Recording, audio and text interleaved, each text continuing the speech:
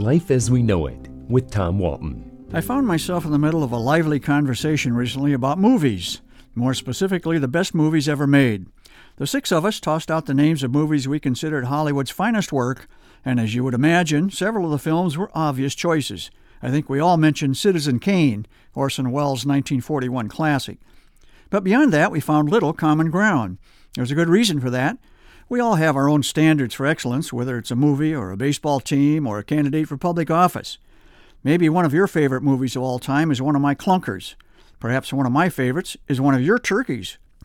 I decided to craft my own top 10 list of my favorite films of all time. I know I will leave out some worthy contenders, but I only have 4 minutes here. You may be surprised that Citizen Kane did not make my cut. It was a great film, to be sure, but to me, greatness alone is not enough. To make my list, a movie has to be watchable over and over again, which rules out Gone with the Wind. At 4 hours, it's just too long. I have certain genres that I prefer. I enjoy comedy. I like drama if I care about the characters. And I really like a good scare at the movies. I'm not talking about blood and gore films, but well-written and well-acted horror films. In other words, movies that frighten me, not disgust me. With that in mind, here are my favorites. First, the comedies. For my $6 at the senior matinee, nobody does comedy better than Mel Brooks. That means his two best films, Blazing Saddles and Young Frankenstein, lead my list. Both movies were released in the same year, 1974. Imagine that. He created two classics in 1 year. I also include The Long, Long Trailer, released in 1954. Starring America's favorite television couple, Lucille Ball and Desi Arnaz, it was a hilarious tour de farce as they encountered one disaster after another in their honeymoon trailer. It may have been slapstick, but Lucy was the best at it. Okay, what about scary films? For sure terror, I have to include Jaws, Steven Spielberg's 1975 masterpiece. I think of it every time I walk on a beach. Who can forget Jack Nicholson's chilling turn as the caretaker slowly going mad at the Overlook Hotel in The Shining, Stanley Kubrick's 1980 psychological thriller.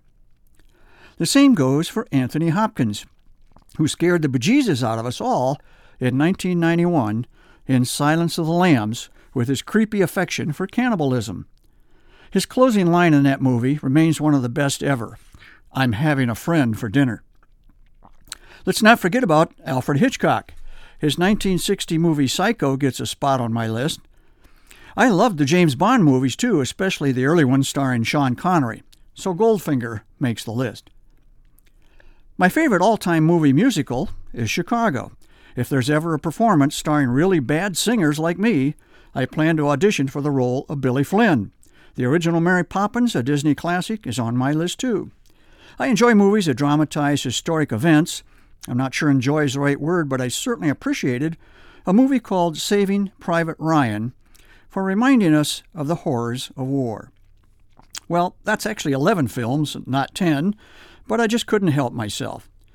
If you insist I round it off to an even dozen, I'll add The Great Race, starring Jack Lemmon, Peter Falk, and Natalie Wood in 1965. But that's it. Life as We Know It is written and hosted by Tom Walton and is a production of WGTE Public Media. Life as We Know It with Tom Walton can be heard on WGTE FM 91 every Monday afternoon during All Things Considered at 5:44 p.m. Or hear past episodes at WGTE.org/life.